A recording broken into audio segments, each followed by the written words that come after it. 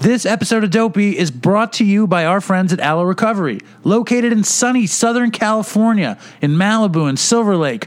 Aloe was created by our friend, the great Bob Forrest, his friend Evan Haynes, their friend Bob, and their other friend Jared. It was created as a place where addicts could go to be treated with compassion rather than control. Bob and Evan and the boys had been to a number of programs, and they felt the places didn't treat them the way they'd like to be treated, so they invented Aloe. Aloe offers a super comfortable detox, so if you're kicking heroin or benzos or alcohol, you will be safe and comfortable. They have years and years and years of experience treating addicts and alcoholics, and they specialize in co-occurring mental disorders as well. They have amenities out the ass, including surfing, equine therapy, sound bath meditations, and of course, sweat lodges. I've been to sweat lodges, very spiritual. If you're fucked and you need a place to go and you're willing to go to California to get well, then I would recommend Aloe. All right, you dopes out there who are looking for love in all the wrong places, why not go to the right place, which is Clean and Sober Love, also known as CASL. It is the dating app for people who choose this way of life. It was created by one addict helping another addict date safely. So here's the fucking reality. You got clean, you got sober, you got a new life, and now you're ready to date. So where are you supposed to look? The methadone clinic? CASL is the solution. Dating in recovery is real and worth considering if your own house is in order. CASL is the platform where you can meet like-minded people all over the world. Install the app now on the App Store or Google Play Store. And by the way, it is completely free. This episode is also brought to you by the power and passion of the Dopey Nation through the Dopey Patreon page at www.patreon.com/dopeypodcast. If you love the show and you want to throw a few bucks, it's well appreciated. Also, if you want the finest in dopey wear, t-shirts, long sleeves, hoodies, go to www.dopeypodcast.com. If you want a hat or you want stickers or any of the last few DopeyCon shirts, just Venmo me and I will ship it out. Big shipping going out right now. Enough of the ads. Here is the show.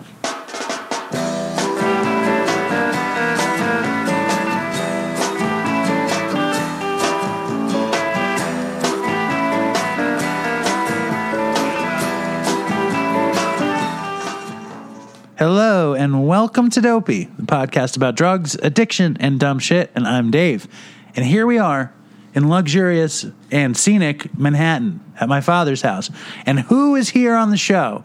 You guys will know because fucking Ray tipped the hat on Facebook. Welcome back to the show, Ray. Thank you, Dave. It's good to be back. What are you tipping the hat for? All I was doing was taking a shower. I didn't say I was coming on the show. It's Halloween, and Ray has a roommate, a housemate, staying with him, who I guess he instructed to do a little Psycho-esque shower video. Well, that was his idea. I'm like, can you just film me in the shower with my clothes on? And he said, what is this for? I said, for a Dopey podcast.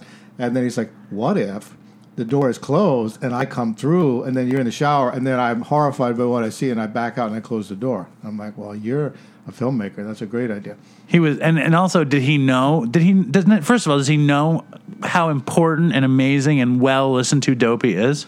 Well, I've been talking about Dopey to him all week, so yeah, he kind of knows what it is. All right, and does he know that when you're in the shower with all your clothes, you're not just showering with all your clothes? I forgot to explain that to him. You didn't tell him that it was the way that you wash your clothes. Now that you mention it, I didn't. That's why he reacted so strange. You didn't tell him? No. Did he ask? No. Now, do you think that he would be disgusted with you if he had learned that this is your method of washing your clothes? No. You think he would have liked it? If he's not disgusted by everything he's seen so far. He's heard so much worse things than I wash my clothes in the shower. From now on... Actually, he took a load of laundry. He took my dirty clothes and put them with his dirty clothes and took them to the laundromat and dropped them off. Now, let me ask you a question. I need you to answer this honestly. What? Was that the first actual laundered clothes you've had? No, I've had laundered clothes many, many times. Well, when's the last time you got your clothes properly laundered? Yesterday. Besides Bob? I don't know, a couple months ago. You know, if it's like towels and stuff, I drop that off. So you're saying you wash your towels at the laundromat. Yeah. You don't wash any clothes but your towels. Right. Is there any article of clothing that you'll wash at the laundromat? Oh, and socks. You don't wash the socks in the shower. That doesn't work at home. Ray, I think I'm sorry, Dopey Nation. I know you heard about this when Ray was on the West Virginia trip. Ray's a good friend. Ray was at DopeyCon. We're going to get to that. I don't think I'll ever let go of this thing. You're thinking Dave. It's okay to wash your shirt, your jeans, and your underwear while you're wearing them in the shower. That's how people wash their clothes in the Ganges. All human history. You don't think they wash their socks the same way, though? I guess so. They just don't dry fast enough. The socks? No, because they're thick or whatever they're made of. They don't dry. So you go to they're made of cotton. So you go to the laundromat with towels and socks. Yeah. And you say, wash these. Yes. And do they say, well, what about the rest of your clothes? They don't ask. No. They ask if I want them separation and softener, and I say no, nothing. And then now, they look at me like I'm an animal.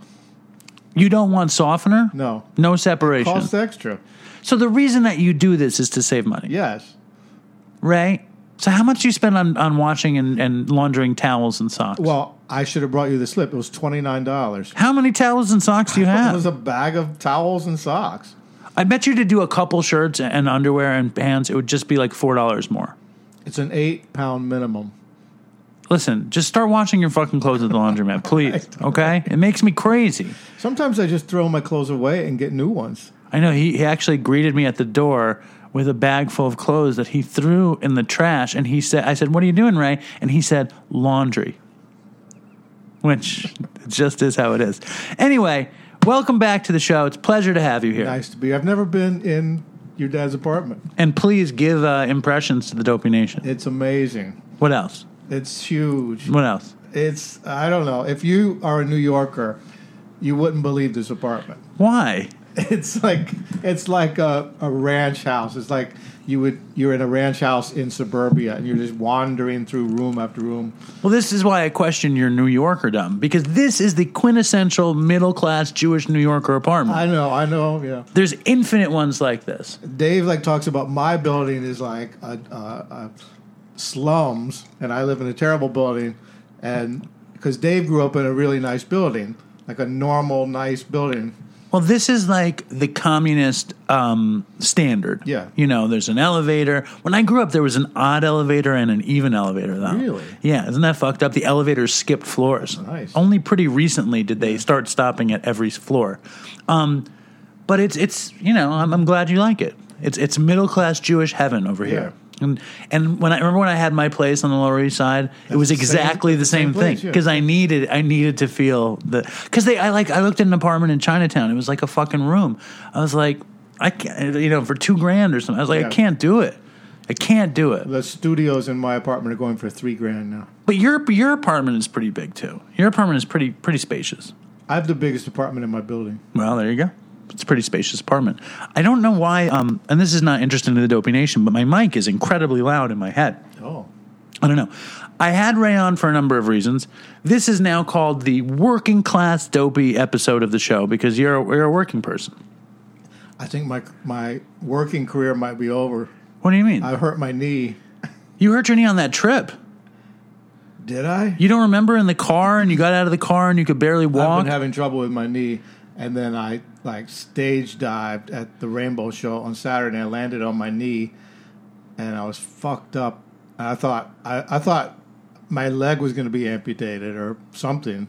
It was bad. I've kind of recovered now. But your leg was bad in West Virginia. Yeah, I don't know if I can continue climbing up ladders and crawling around on my hands and knees. Do you have enough money to retire? I don't have any money. Well, you're going to have to fucking figure it out. I'm looking at how much is my Social Security coming? You're not there yet. No. And then if anyone's worried, I did pay Ray back for the West Virginia trip. Yes, so if anybody's worried, there might be more coming though in the mail for your airfare. It might be very exciting. Yeah. Could be a great windfall.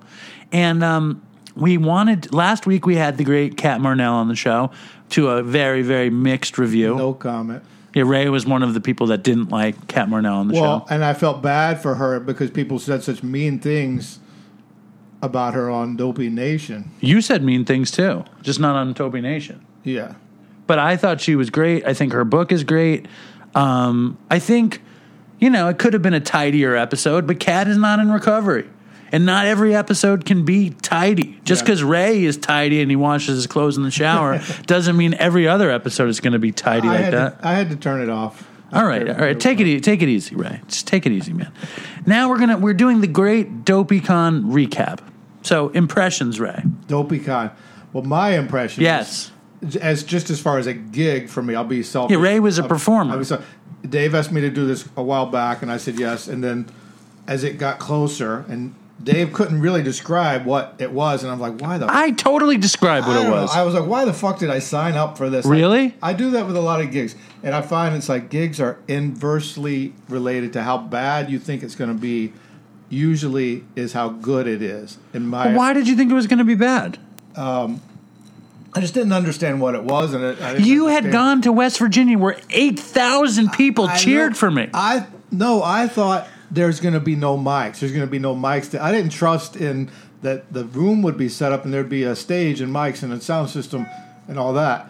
And then when I got there, it was very together. When Cormac, I walked in the door, the great Cormac. Well, not just Cormac, but the front desk. I didn't expect there to be like a desk and a sign but then they asked me to wait in the game room.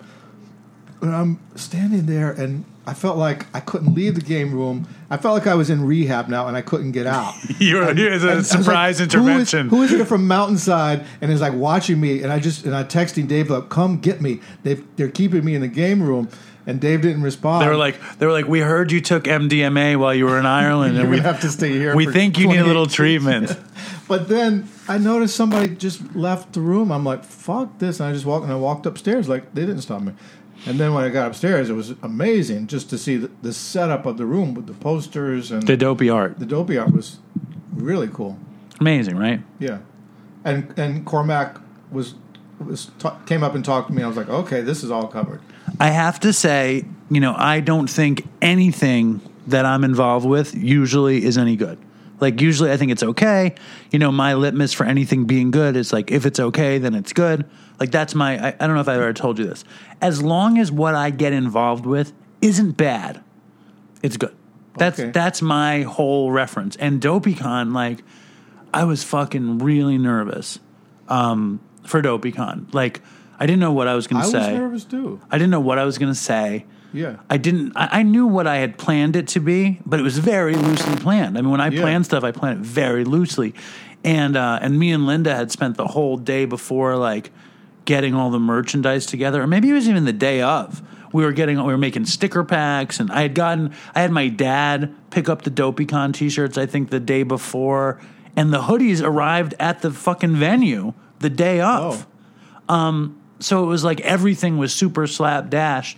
And when we got there, though, a bunch of listeners showed up. And as soon as they showed up, I was like super excited. And I was super calm. And I knew that it couldn't be that bad. Yeah. Yeah, as soon as I went upstairs, I was like, okay, this is good.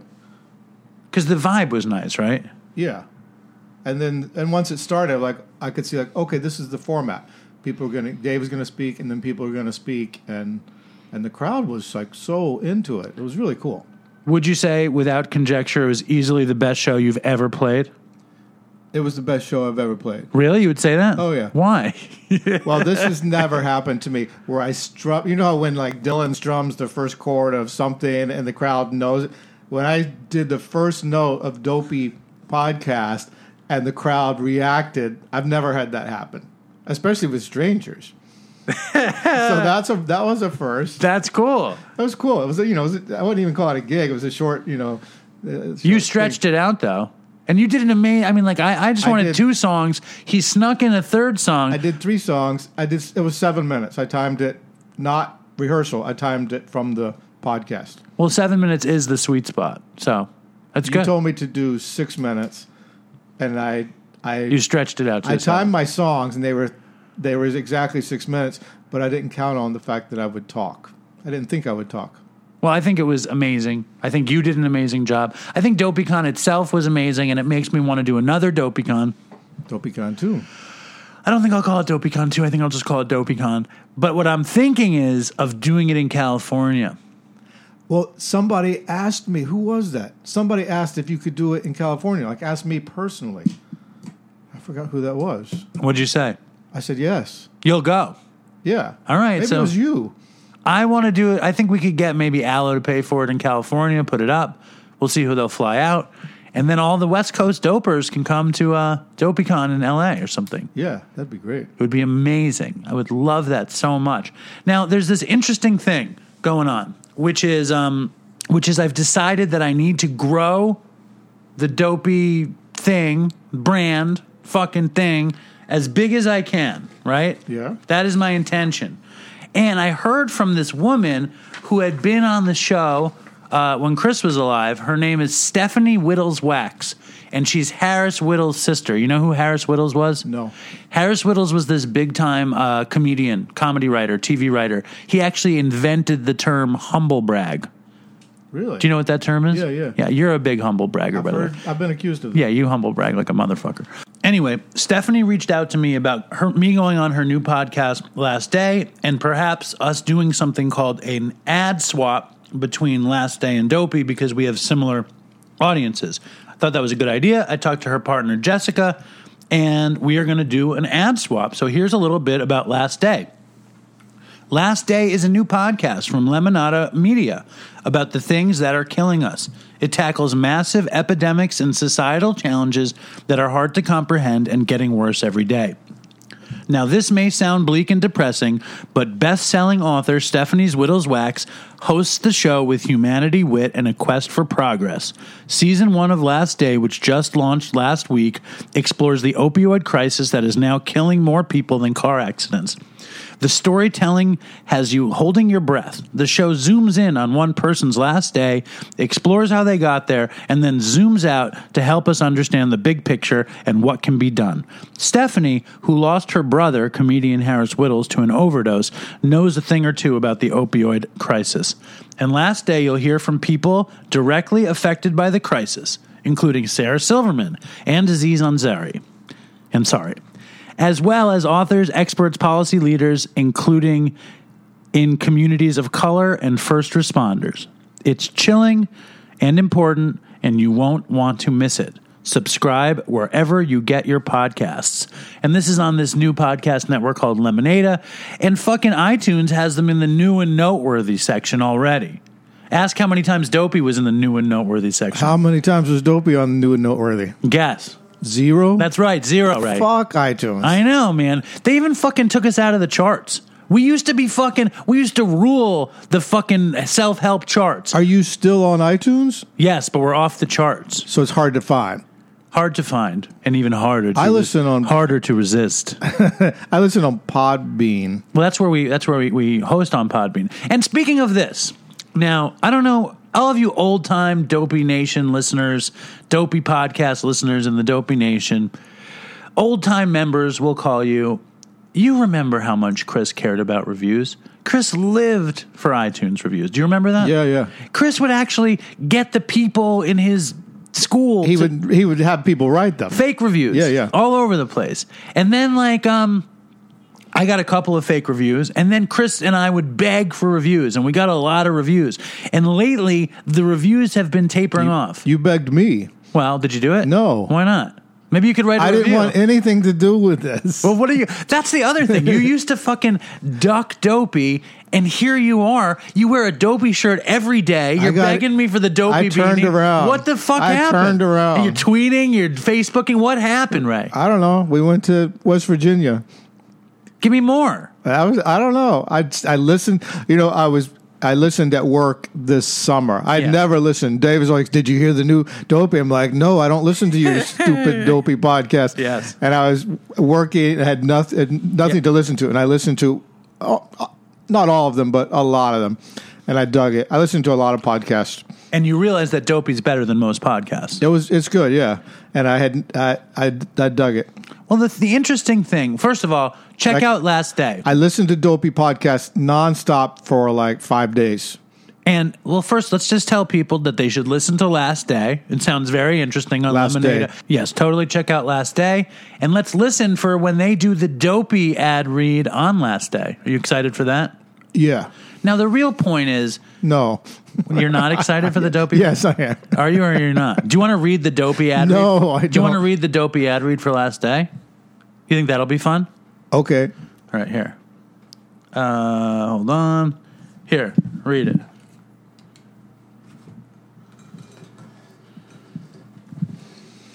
Dopey, the podcast about drugs, addiction, and dumb shit, has unique ability to horrify the listener as well as comfort them through skillful interviews and hilarious but sober storytelling by people from all sides of the recovery spectrum. Would you agree or disagree so far? Yes. All right, continue. Dopey is a shame and guilt-free space that promotes sharing without judgment, where every debaucherous detail is encouraged and nothing is off limits. Do you still agree? Yes. Okay. The only requirement for guests and listeners is brutal honesty, unconditional open-mindedness, and the genuine willingness to pee in your pants from the insane stories that remind us of what it was like to be in active addiction. Dave now hosts alone due to the tragic death by a fentanyl overdose of his friend and Dopey co-creator Chris, whose unfortunate legacy now is to carry the message. Each episode of Dopey has a different message. Sometimes it just might be the one you don't know you need. Sometimes it just might be the one that you don't know you need. Did I read that wrong? No, I don't know. Keep going. Tune in and turn on to Dopey, and you'll hear guests like Mark Maron, Margaret Cho, Jamie Lee Curtis, and Killer Mike. And when you listen carefully, you may or may not hear Artie Lang say, I couldn't have done it without Dopey. Or Dr. Drew say, Dopey is without a doubt the most amazing podcast I've ever heard. Subscribe now. What do you think of that read? That's good. Do you think that's going to net some last day listeners? Yeah. It's going to be like the great net to ensnare the listeners. Now, there's a lot of stuff to get to, Ray.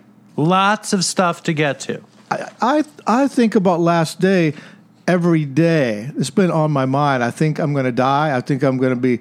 This was my last day. I don't know. I can't get over that. What do you mean? I just think about that a lot. Well, how do you think you're going to die? Your knee isn't going to kill you. I don't know. I'm going to be hit by a truck, or I'm going to just have a heart attack, or because you never know when your last day is coming. I never think about that. Really? Never. I think about my funeral from time to time, and I think about. I have this new thing that's going on, and I'm kind of freaked out about it, where I have these weird, blurry things in front of my eyes. Like blurry waves of fucking clouds. Oh, like floaters in your eyes? Yeah, I have that too. It's just shit is just floating by. Yeah. And I'm scared I'm going blind to diabetes. I'm scared I'm going blind. That's my big fear. Oh. I'm not scared of dying. I'm scared of diabetes and going blind. You eat a lot of sugar. I know. In fact, yesterday was Halloween. I was Gandalf. Did you know that? I saw it, yeah. Not only was I Gandalf, my daughter was Gandalf. Linda was a certain female version of Gandalf. Then I gave my hat and my wig and my beard to Linda's dad, who became Gandalf. Everybody was Gandalf, except for the little baby who was Elmo. I didn't know who you were. I knew you were a wizard. Yes, I was Gandalf the Grey. What's that from? Lord of the Rings. Oh, okay. You don't know anything about Lord of the Rings? No. That's interesting. And I ate so much fucking chocolate, and I eat chocolate. I eat chocolate on a daily basis. I have a problem. I eat chocolate on a daily basis, and I didn't think I could eat too much chocolate. But last night I ate so much chocolate, I woke up at midnight with a real bellyache. Maybe the caffeine too. Nah, I don't know. I woke up sick. Oh. I woke up fucking sick to my stomach. You threw up? No, but I felt like I should. And then I drank a ton of water, and then I went back to sleep, and I had just the most out there fucking dope dream. Chocolate dreams. Well, it was just like... Dope dreams. I had dreams that I was copping dope. Oh. And it was like time was passing, and I was like... And I had a couple dealers again. It was like, you know how like dreams can somehow extend for a long period of time? Did you get high? I don't think I got high in the dream, but I was totally scared that I was using so much that I was going to go into withdrawal. Like that, and it was real. It was like happening in the dream. It was almost like the dream was like an alternate reality. Oh. And but it was because I had all the chocolate. Yeah.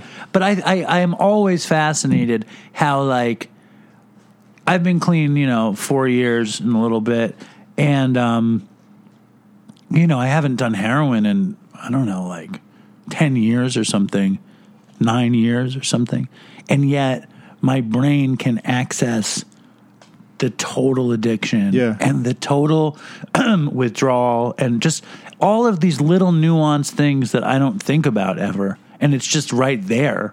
Like, it's just crazy. I hear that people say dope dreams or drinking dreams a lot. I've heard that a lot. I've never had it. You've never had a drug dream never. or a drinking dream? Never. That's insane. Not even, when I was drinking and drugging. You've never had one? No. I think that's profoundly strange, by the way. No, I've never done drugs in a dream. You know what else is really strange? What? That you wash your clothes in the shower No, while it's you're. not. It's very No, weird, it's right? not. It's both things are very weird. So we have a guest. We're gonna play an interview with this buddy of mine, or an acquaintance of mine, I should say, who owns the bar down the street from where I work, and I see him all the time. He's a very handsome fellow, and very, real neighborhoody Irish guy, and he turned out he was clean and he's a drug addict. Now, Ray has an Irish guy visiting him at the same time. So I figured this was all very circumstantially synchronous. Yeah. And Ray has a problem around this Irishman who's staying with him. Well, he's a longtime friend of mine. A longtime friend and collaborator of Ray's. We collaborate on projects. But Ray wants to collaborate on getting into his pants. He's very good looking, and he's like lying in a bed that's like very near my bed, and it's very distracting. And Ray aches to be with this man. Ray was supposed to record Dopey, and then he went on a romantic jaunt with this dude upstate, and I said, "Is it going well?" And he said, "No, it's psychic murder or something." He said, "It's killing me psychically." It's painful to like lust after somebody who's a friend of yours for 7 days straight. Well, but anyway, we listened to Johnny Irish, and my friend was trying to guess where he was from. Were his accent. Were you spooning him while you were listening? Spooning, yeah, we were spooning. You were spooning, and he said, "Oh, I wonder. Can you do an Irish accent?" I can't do an Irish accent. I can't do it either. But he was guessing he was from Waterford. All right, let's see if Bob is right. Here is Johnny Irish on Ludlow Street. On Ludlow Street. All right, so this is an exciting new idea for the show. I've worked on Ludlow Street for a long time, and there's this very handsome man who works on the other end of Ludlow Street. Charming man. Charming, handsome. Irish man. Irish to the bone, and every morning he would say, "Oh, good morning," and I don't even remember when we started talking. Many years ago. I don't know how. I know I seen you with the Cat's Deli. With the T-shirt. T-shirt, and I'm like, shit, this guy must have something to do with Cat's Deli, so I got to say hello to the guy because I'm going to see him every fucking day because Cat's Deli is on the corner, So I don't want to sound look like a weirdo that I don't say hello, but I got to say hello to this guy because he has a Cat's Deli. Do you say hello to all the Dominican guys?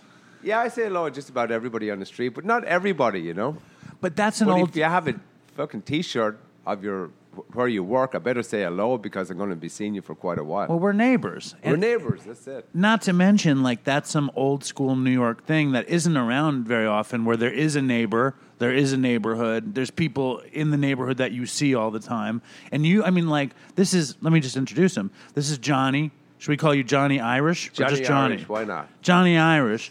And Johnny's a very old school New York character, even though he's from Ireland. Came to New York in 1986.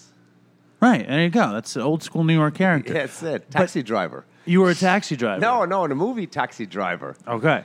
You know what I'm saying, though. It's like the neighborhoods of New York kind of disappear, but things like saying hello to the dude on the corner because you'll see them again, it's a very New York neighborhoody thing. See, but what's beautiful about it, it's not like L.A. L.A. is spread out.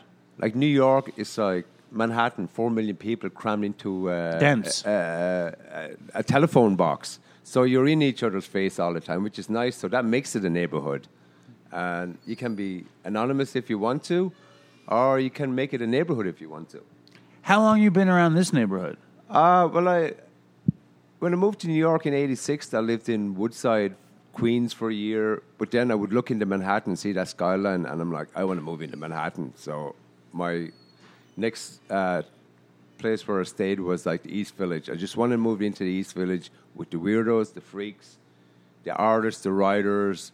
I just want to be right in the heart of it. And I moved into East 11 between 1st and 2nd. I'm like, this is where I belong. All right. So you've been around ever since? You still live in the neighborhood? About 4 years ago, I got a little bit gentrified and I moved over to NoHo. NoHo. NoHo? NoHo, very fancy dancing. What is NoHo? NoHo is north of Soho. Where? So Come on, you're a New Yorker. I know, but I never heard of. I don't know anything about NoHo. So where? So you live like west of here, a little bit west. Yeah, it's a really rich neighborhood. Nice. Actually, it's quiet. I moved from. I'm 54 now. I wanted a small bit of quietness, so I did my East Village for 28 years. And when you get older, you want a little bit more quietness. But now I'm remembering the connection with us is that Johnny's boss is a guy that I knew from. Is he your boss? No, we'd be business partners. Do you own this place? Yes. Dude, I didn't even know. Yes. Johnny's business partner is a dude that I got clean, and he was a very great help to me when I got clean. Wow, I didn't know that. He was a very, very generous person to me. Yeah, he's pretty cool with everybody. A lot of people like that guy. They come up to him and they're like, "Oh, he's very generous and very kind generous. and very sweet." Yeah. Johnny, I had no idea you owned this bar. So my sponsor, he sponsored him. Okay, both of us. So that's how I got to know him. So then when I saw you here, I think I started asking you about that kind of stuff. Yeah. Kind of like the connection. So I always wanted to hear, how long have you been clean? 19 years. Okay, so and you moved to the city before that, so you must have had some ridiculous stories around the East Village. In 1986, I think I landed on a Friday. My brother was here 6 months before me. He said, "Let's go down to Times Square. I got to show you Times Square," which was like just peep shows, runaways, drifters, pimps, whores. It was like the movie Taxi Driver. It was the good old days. Good old days. It was a mess. It was a mess, but it was a beautiful mess. It was just a creative, beautiful mess, And we're walking down 42nd Street, and my brother says, "Come on, let's go into this peep show." I come from Ireland. No peep shows. It was like Catholic Ireland. We go into this peep show. We get the coin. I put in the slot. You open up this door. You go into this booth, and I put in the coin, and the slot opened up, and I looked in. It was like 10 people in an orgy on a fucking mattress. I was like, "Whoa, holy shit, damn, this is New York!" And just like the insanity and the craziness, but it was a beautiful city. It was full of creative people back then because artists and writers could afford to live in Manhattan. Yeah. So there was a lot of creative people in Manhattan. Manhattan. Back then, this neighborhood was so fucked up.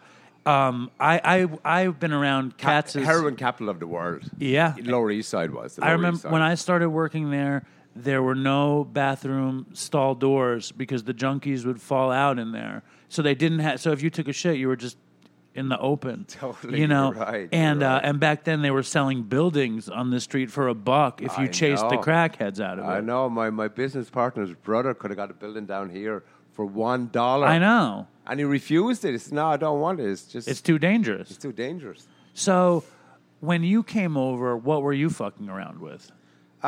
See, it was a slow graduation for me. You see, I picked up my first beer when I was like 16, 17 in Ireland. But then I knew a guy that grew weed. So then I popped into the weed situation, But then when I came to New York, I was just drinking and doing weed. And then I knew this guy called Louis. We used to call him Louis E. Because he used to sell so much ecstasy. Now today they call him Molly. We used to call him Louis E. And man, he used to sell them like M&Ms, like Smarties. And I remember trying my first ecstasy. So now I'm going on to a different level.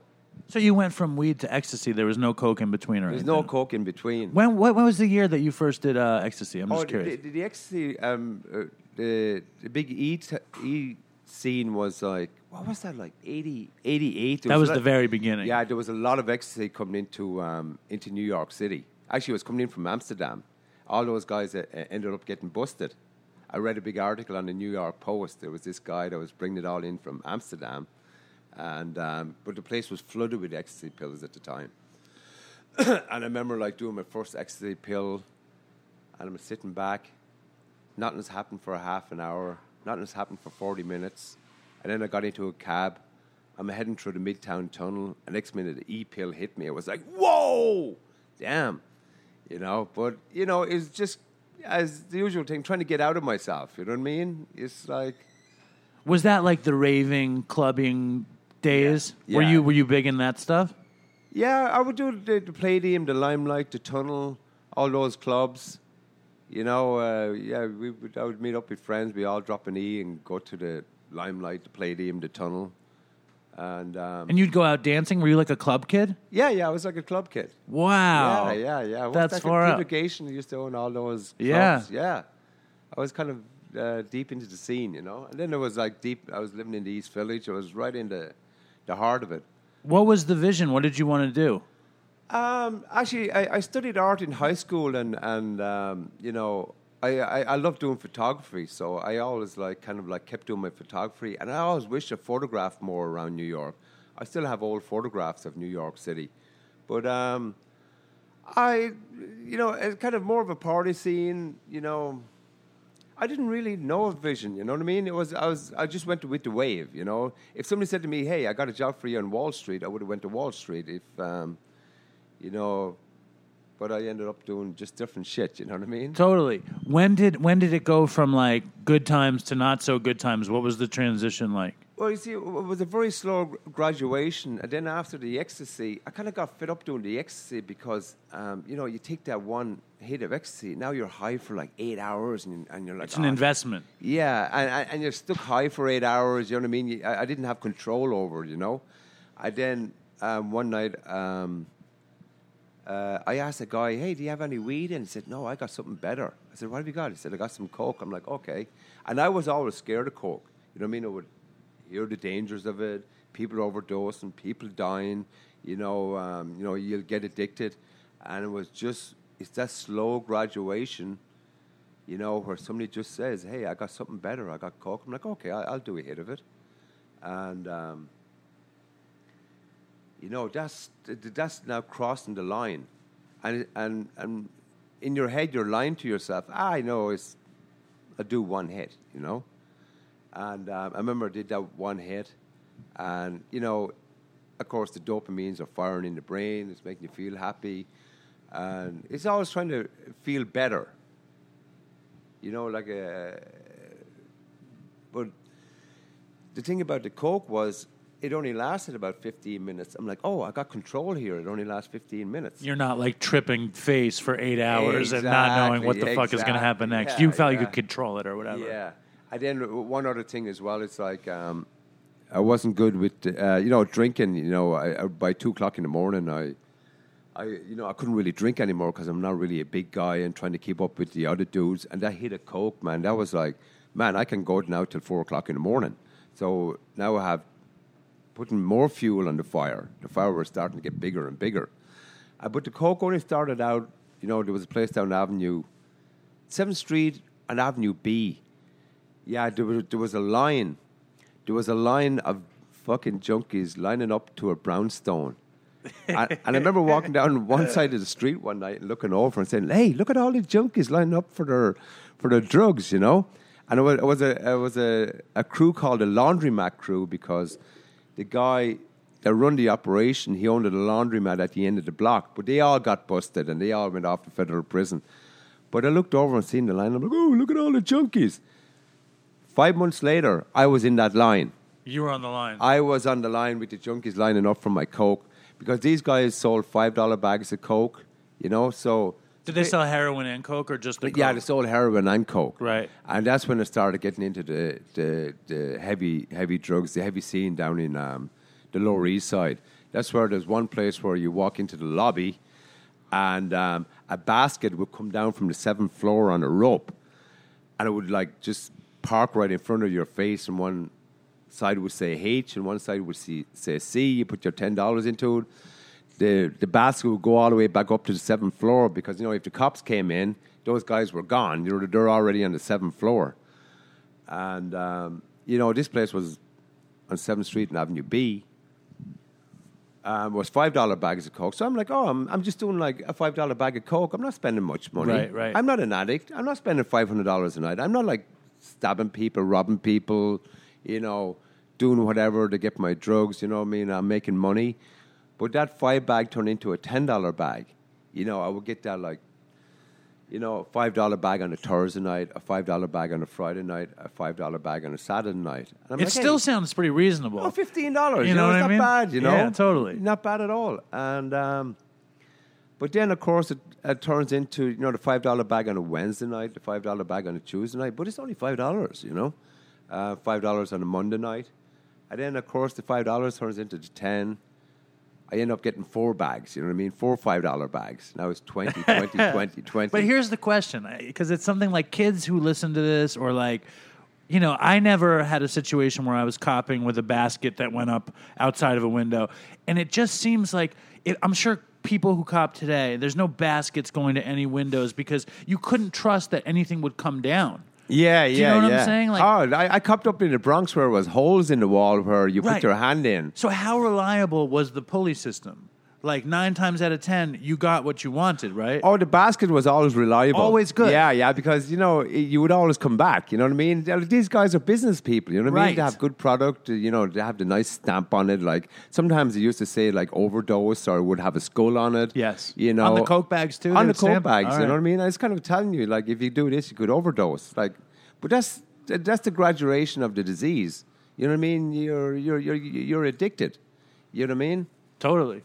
So you went that's from the sad part. You went from $5 bags to 4 $5 bags, and then you started meeting a dealer or something, probably. No, actually, I was constantly going to that place all the time. And then, but I used to be scared going there because you don't know when the cops are going to show up. Yeah. I remember one time I came out of a building and the cops just pulled up, and I could have affected my later on in life. You know what I mean? Lucky, the cops showed up, but somebody inside said, "Hey, 5-0's coming, 5-0's coming." I didn't have any drugs on me, but if I got caught with like cocaine on me, I would have had a felony, and that would have ruined my everything for the rest of my life. Like, if I want to get a real estate license, if I want to get a liquor license, if I want to get a license to do this, if I want to get a license to drive a taxi, you're not going to get any of these because you have a felony. But this is the danger this is what you're putting yourself into as well. Not just ruin your life with drugs, but ruin your life with an arrest with a felony on it. The potential gets limited. The potential gets limited, I agree. Did you ever want to sell real estate? Was that a thing? Actually, I did. Like, right. I ended up getting sober. I ended up getting a real estate license and rented apartments for a while. But, thank God, I did get sober. I didn't keep going, keep doing drugs and alcohol. I would have eventually definitely got caught. You know what I mean? You eventually do get caught. But these cops searched me. I didn't have anything on me. And I was like, man, it's like, what am I doing here? What's going on with my life? Fuck, I could have got arrested. You know what I mean? I'm fucking going into a dark building, with a basket coming down from the 7th floor. It's like, what's going on here? Was that the end of it? No, it kept on gradually getting just it turned into like about $80-$100 a night. I remember I ended up meeting this woman, and she would which was great. I would give her the money, and she would actually go and get the coke for me. So now it felt safe. Would she get free coke out of it? Like, what was the deal? She would always get a bag out of it. You know what I mean? So that's why she was your friend. She was your girlfriend. What was the deal? Yeah, she was an addict. She had no teeth in her head, and she needed some coke. She needed coke. So you know what I mean? yes. It reminds me when I at the end of my heroin run, I had a million heroin runs, but my last heroin run, I was working here next door, and I would cop on the Bowery. There's this very fancy hotel on the Bowery. You know the hotel? It's on the corner. It's kind of a brick building, and it's right next to the fucked up homeless shelter methadone clinic. So I used to cop at the homeless shelter methadone clinic. Oh, yeah. And guaranteed to have somebody there. Oh, yeah. And I hadn't had a source. I had lived in California for forever.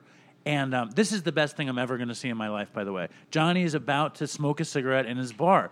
And it's something that I haven't smoked a cigarette in 2.5 years or something. I wish I could quit. I hate smoking. No. But the fact that you're about to smoke inside in Manhattan makes me... Here, let me do that for you. It makes me want to smoke so badly because I can see people smoking and just enjoy the smell of it. But inside, in Manhattan... It's like it takes me back. I know. When you had a big ashtray on the bar. Oh, man, I love it. Here. I love it. I love it. I love it. I love it. You have your beer next to you. You just flicker your ashes into the ashtray all I was night. going to ask you for one, but then I was like, I don't want the listeners to be like, Dave's recovery is fucked up because he's asking for a cigarette. But what a treat to smoke inside. I know. I love that. It's like F you to the government. It's your spot, man. I don't even know how I thought this wasn't your spot. I feel terribly embarrassed. But the story that I was going to tell you was, so I'm copping on the Bowery, and I didn't have a connection, so I just went to some homeless people, and they became my connection over there. Yeah. And one day I'm walking up there, and I had called someone ahead to go buy dope, and I'm walking. It's a hot day in the summer, and I'm like a mess. I'm half high and half sick, and I'm going to cop, and these cops pull up out of nowhere, and they jump out on the street. And I had just copped, and I'm just certain they're going to pick me up. They picked up 3 guys right next to me, and somehow they just didn't see me or whatever, and I just kept walking, and I was like, it was like a hard in my throat moment, and it's I like had the same experience. But see, they don't want you; they want those guys because they have the connection to the dealer ahead of them. It was like on 11th Street on 2nd Avenue. This was like when Giuliani just came in. and that's when things really started to change. Yeah, well, it's like back then there was no cell phones or any of that shit. It was like it was guys standing on corners. You know what I mean? On 11th Street, they had a brand called Terminator, and on 12th Street, there was a brand called GQ. Now, these guys would own the corner, and they used to sell the corner for like 250,000, 300,000. They owned that corner. Nobody else could go on that corner, And I remember when Giuliani came in, the TNT squad, I think it was called Tactical Narcotics Task Force, they started sweeping neighborhoods. And the East Village was the first one. And basically what they were doing, they were going up on the rooftops of buildings with binoculars and just like looking down, looking at the dealers, looking where they're hiding their coke. And I remember one night I went over and I'm ready to give the guy the money. Out of nowhere, like 3 cops came out of nowhere and jammed their guns right into this guy's stomach. And I just turned around and walked away. But they weren't interested in me, they were interested in him. Right. But then here's the scary part. Now, you think that would have like frightened me from like, not copping. Here's the addiction now. You're in the full addiction. You're desperate. You want it. I remember standing on that corner one night for like 4 hours. The dealers didn't come out one night. There must have been a scare or something. But I'm standing there for 4 hours waiting for these dealers to come out. So now, your addiction becomes a full-time job. It was always coke, though. It was always coke. And I remember another night, the same thing happens again. I go over to the corner, ready to give the guy the money. Out of nowhere, 2 cops on the cover ram their guns into the guy's stomach. I turn around and walk away. But you would think like, hey, this is a wake-up call. You better stop doing this. You're the one that's going to get arrested as well. And it is a wake-up call. You just don't really wake up. It's more like a snooze button kind of thing. Yeah, I was lucky. You know what I mean? Well, you were sniffing it? You were smoking it? You were shooting it? Sniffing it all the time. Sniffing it all the time. Waiting on the corner. Fucking. Yeah. And New York, I mean, just to paint a picture, we're talking about the end of really dangerous New York is what you're talking about. Or dangerous Manhattan. This was going into 97. Giuliani was like, he had his drug team, like 20 or 40 of them sweeping every neighborhood, like it's every just amazing night. Though, like that 10-year period, or that 15-year period from the end of the 80s to whatever, the end of the 90s. I didn't start doing heroin seriously until the end of the 90s, and it was eroding, the scene, like where you could cop easily, like where it was. Like I lived on Ludlow Street, I lived on Norfolk Street years and years ago in 1996 or 1997. And in the building, in the bottom of the building, there was a little Dominican heroin crew, and they kept the heroin in the staircase. And I wasn't doing heroin, but they would always offer me heroin. I just smoked weed, and it was just there. And then when I became a heroin addict, it was not as easy to find it. You know what I'm saying? Yeah. So, but then as well, like in the East Village, it was like there was bodegas. You just go in and there was a code word you would find out through a friend or whatever, and you go in and say, "Hey, I want some bananas," and they would just give you a brown paper bag. You know what I mean? And was bananas actually a code word? Do you remember any of the actual code words? Yeah. One of them was bananas. Wow. Yeah. I remember one day I was walking down Avenue C. This is so bizarre. Okay. This is so bizarre. Like, this is unreal. It was a supermarket. It was just a supermarket in the Lower East Side and East Village. And there was this, it looked like a deli. When you walked into it, there was like a half a dozen like boxes of cornflakes, a half a dozen like toilet rolls, like these guys are not selling anything. But it was like a bank. When you go into a bank and there's a plexiglass? Yeah. It had the kind of like the basic, really, really basic like deli shit. And there was a guy sitting behind a plexiglass, like a bank. The bulletproof fucking glass. Yeah. I wouldn't say it was bulletproof. I would say it was more like plexiglass, like thick plexiglass. Okay. And I'm like, this is like weird. Are they selling drugs here? And there was one guy in front of me, right? And I see him putting his money in, through the hole in the plexiglass. And the guy gives him drugs. And he turns around and looks at me, this guy, and he says to me, "Can you believe this? This is great." So I go up, I just hand him my $20, like, can I have 20 of Coke? And the guy just gives me 20 of Coke, and I walk out. I don't know how long these guys last. Usually they don't last too long, you know what I mean? You get busted off. But that's the way it was. It was unreal deal. Like, you could throw a stone and get drugs. That's how easy. You would throw a stone and you would hit a drug dealer. And it was before crazy gentrification in New York. It was before everything was super expensive. I used to have weed spots like that. I had a couple of weed spots in the East Village and a couple of weed spots probably in NoHo. But I never called it NoHo. It would probably on Houston by Sullivan and all. I guess it was. I don't know what you call that neighborhood. What did that's Sullivan on what? Like on the north side of Houston.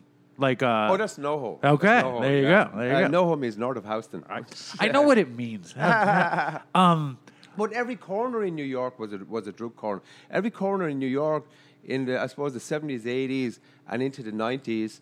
Before back then we had pagers.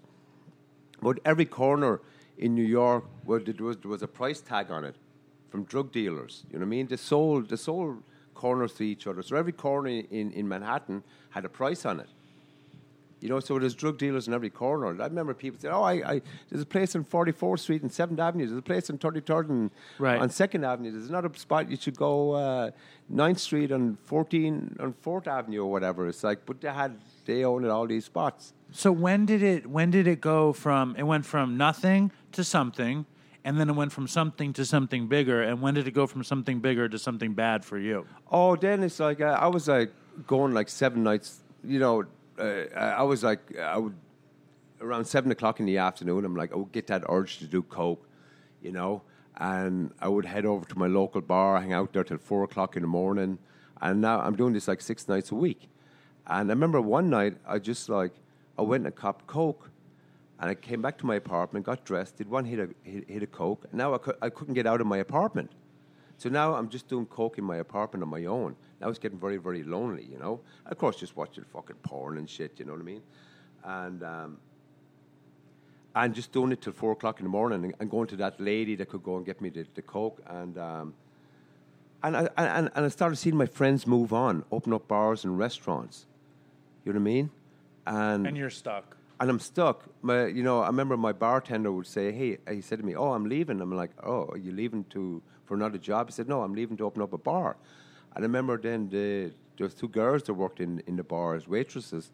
And about 2 months later, they said to me, "Hey, Johnny, we're leaving." I'm like, "Oh, you're leaving to another bar or restaurant?" No, we're leaving to open up our own bar.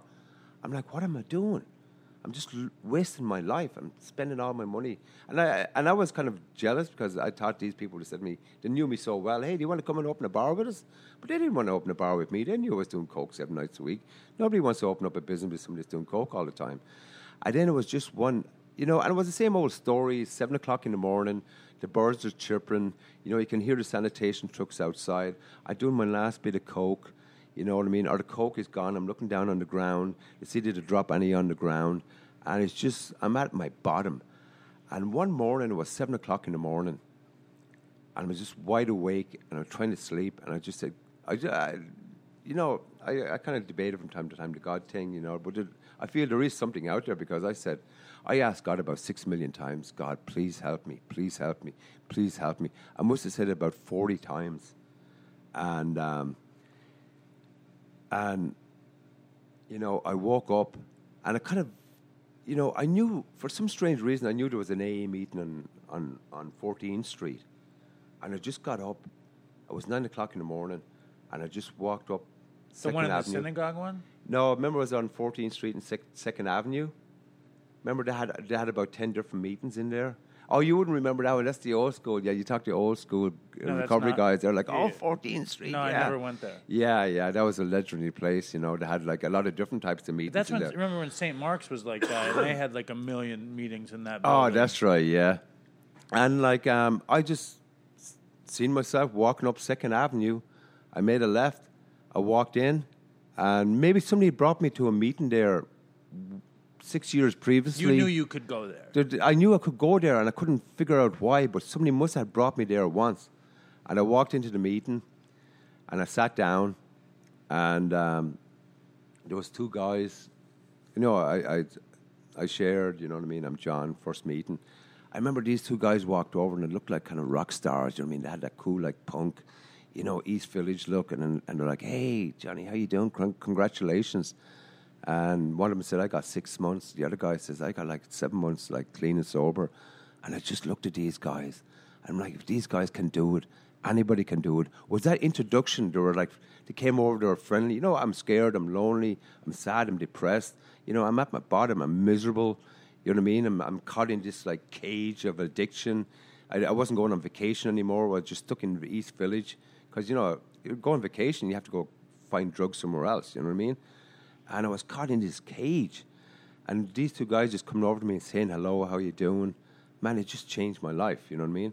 And then it's like, it was my slow recovery, That's awesome. So, like, you didn't have, so, like, you just had a moment in a morning where you were like, I've had enough. Well, actually, my brother came into recovery about 6 months previously. So he was like talking to you. So I knew it was about in your head. I knew there was something out there as well. But like finding myself walking to 14th Street, was like really surreal, very very surreal. You know what I mean? And I, to this day, I'm like, how did I know that meeting was there? Maybe it was God carrying me. You know what I mean? It's hard. I still. No, it's one of the, but it's like people ask me all the time, like, what can they do? Or like, they want to stop, but they don't want to stop. And I honestly always say, I don't know what to tell you. Like, I say, go to a meeting, but if you don't want to do it, it's not going to happen. Yeah. It has to click in. Exactly. And it's like, I'm not quick to talk about God because it's like, it's weird to me. Yeah, it's kind of weird to me too, you know what I mean? Of course. But like, it's really, things happen because they happen. Yesterday, I hadn't been to a meeting in so long. In a, I don't know, 2 weeks maybe. I hadn't been to a meeting. And my daughter had strep throat, and like my wife didn't want me to go to a meeting, and I was working and this and that, and whatever. And yesterday morning, I wake up and I'm like, fuck it. I'm going to go to a meeting today. I have to go. It's been too long. And I get out of my house. It's an 8 a.m. in the morning meeting on the beach where I live out in Suffolk County. Oh, nice. And it's the fucking Suffolk County Marathon. So the main street is closed off. It's pouring rain, wind, blah, blah, blah. I can't get across the thing to get to the meeting. And it's a funny story of mine. 9/11, I had to go. I had to get methadone on 9/11, and I had to go across the fucking tanks and the guys with the machine gun. Yeah. And yesterday morning, to get to the meeting, I kind of felt like I was copping methadone. On 9/11. And I get there, it's a beach meeting, wind and rain, and they're celebrating two guys who was their first year. They're having cake in the fucking hurricane on the beach for a meeting, and it was like it's very special. You know what I mean? It's and when you can get yourself to that place, it's like. Everyone says a meeting gives them, they hear the word of God or this and that. It just felt like it was so good for me to be around alcoholics that had their shit together and they wanted to be together. It just felt good. Do you know what I mean? That was my experience yesterday. As I say, recovery is like, I walked for like miles in the rain to cop. I walked in miles in the snow, like up to my ankles. You know what I mean? So if you chase your recovery as much as you chase your drug, you know what I mean? Go to any lengths. You might say, oh, there's a snowstorm, there's a rainstorm, but you're guaranteed you will get to that meeting, it's going to be packed. Yeah, it was sweet. Exactly. Cool. So, like, how long did it take, like when did your mind start to change in the program, or like not using? Well, I knew when I was at that meeting, I was in the right place. I knew, like, look at these people. These people are staying clean and sober. There's something right here. This is the end of the road. This is where I belong. It resonated. It resonated. And, you know, of course, I got my 90 days, you know, relapse. You know, I remember getting another, like, 90 days, relapsing. I think another maybe 3 months relapse. Was there ever just a terrible relapse story that you could think of? It was like going back to exactly where I was before. Picking up the coke at 7 o'clock in the afternoon. It's like 8 o'clock in the morning. Once again, the birds are chirping, the sun is out, sanitation trucks. Just going back to exactly the way it was before. Was it mostly because you were bored or something? Like, what was it? You think? You know, well, I tell you what it was like, and I think I'd say maybe the first year it was constant relapsing. You know, but I would relapse for one night and go back because I knew there was nowhere else to go. Because you regretted it too. You know, and I'd be miserable for like another like 25 days, counting down days. I knew there was nowhere else to go. This is the end of the road. You know, I can't do this. I can't go on like this for the rest of my life. You know what I mean? I have to keep trying. But I remember there's this one guy, and he was like, you know, he was a heroin addict, and he was like really so bad. He used to come in, and he hadn't got the energy to sit on a chair. He used to sit on the floor all the time. But now, here I am, getting my 3 months, 6 months relapsing, and I watched this guy get a year. Yeah. And next minute, I see him sitting up on a chair. I'm like, I'm the idiot here. Yeah. You know, I'm doing something wrong. Yeah. He's doing something right. And all of a sudden, it's like, this fucking junkie's got a year, and I can't fucking keep from getting coke. Exactly. That's So I'm funny. like, I'm doing something wrong here. Right. I'm doing something wrong. But what I realized what I was doing wrong, you know, when you go into a meeting and you see the 12 steps up on the wall, they're not there for decorations. They're there for a reason. Yeah. You know? And, you know, I said to myself, you know something? I got to give these steps a shot. Yeah. You know?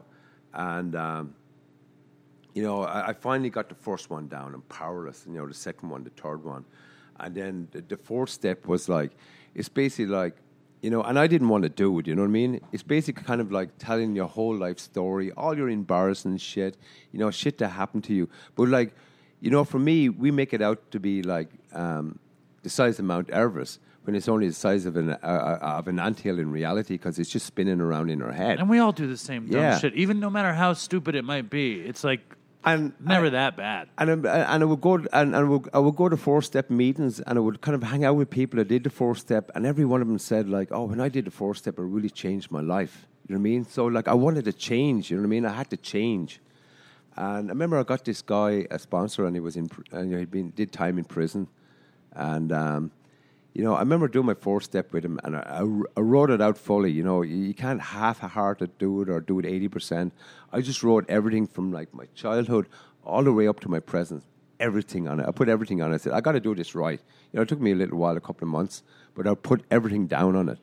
And I remember my sponsor was like, "Oh, that happened to you once. That happened to me 10 times. You did that once. I did that like 20 times." So it's just, I was making everything out to be like so big. And this Right. guy had fucking all this bad shit. Well, you picked the greatest, worst criminal in the world to be your sponsor. Exactly. So I knew you weren't kinda, that bad. I kind of knew he'd been through the wars. You know what I mean? That's funny. And so he got the 4-step and he ripped it up into 1,000 pieces, threw it into a garbage bin, and just said, "Hey, Johnny, I'll meet you for a coffee during the week." It was so simple. He read it out and just said, you know, all this stuff happened to me a million times. You know what I mean? It only happened to me once. I walked out of his house in Queens and I stepped onto the sidewalk and my head was clear. I had written it all down and taken it all out of my head. I'm like, wow, I was making a big deal about nothing all my life. You know what I mean? But it was making a molehill. A mountain out of a molehill. A mountain out of a molehill, Yeah, you know? And I remember I hit that sidewalk. I was free and my head was clear, you know? Because, you know, at this stage I had close to about 2 years, but my head was still spinning around, you know what I mean? Like doing that 4-step really just clears your head. You know what I mean? It's just like, I was at peace. I had happiness. You know what I mean? When I hit that sidewalk, I was happy, joyous, and free. It's amazing. I remember when I had been around program for a million years, and I never did anything, and I always relapsed, and I always was like, but I go to meetings, but I never did any work. You know? And then when I finally this time, I was like, the pain. It was more pain. It was. I wasn't getting better. It was like exactly. I'd go to the meeting and I would relapse and I would want to use and I didn't enjoy recovery, and everyone was like, "Well, you're not taking suggestions." So like I did that and I took suggestions, and when I did my fourth step for the first time, what it was for me was it was. You know, I think I'm like a big mouth and I'm an open book and I tell everybody just about everything about me. So it wasn't that. What it was for me was knowing that I was doing something to get myself better. And like when I felt like I was actually taking steps to get better, I was like, holy shit, I'm getting better. It was like a self-fulfilling prophecy for me. And it was, you know, and doing, I did the steps once with this old Jewish guy who I really loved, and he moved to California, and now I'm about to do it again. Like, I want to do the steps again, and I'm dragging my feet because I think I should. Did you only do it once? How many times? Yeah, I only did it once, but it's good to do it again too. You know what I mean? Because I figure, why not? Yeah, because you know you still have all these little character defects and stuff you've done wrong. It's kind of, you know.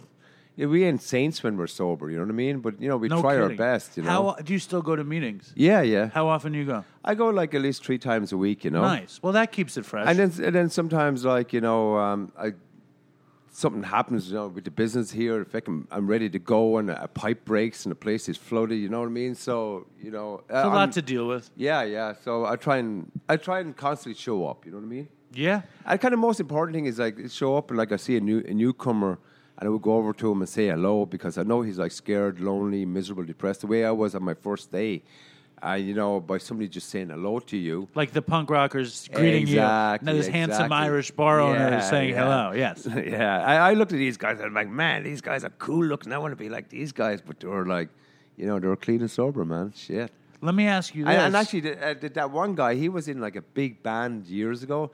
And actually, that guy is a doctor today. I thought you were going to say it's Billy Idol. Yeah. But that kid, he was a famous bass player, but he ended up doing so much drugs to kick him out of the band. Yeah. But today he's like, I say he's got like 20 years. What as well. Band was he in? I don't really want to say, you know That's what I mean? fine. Yeah. What was I but he's a doctor. It's like, holy smoke, like, you know. He got his shit together. He found himself. The sky is the limit, you know? I totally believe that. Yeah. I want to ask you this before we're done. You are a sober bar owner. Yes. It's like Sam Malone from Cheers.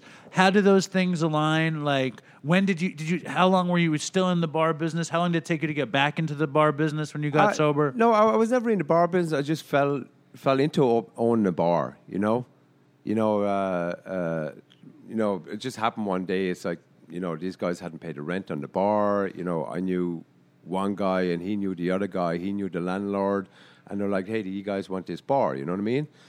But, you know, it's like, you know, owning a bar is like, you know, to me, it's just a business working here. You know what I mean? I don't really sit at the bar and hang out and talk to people.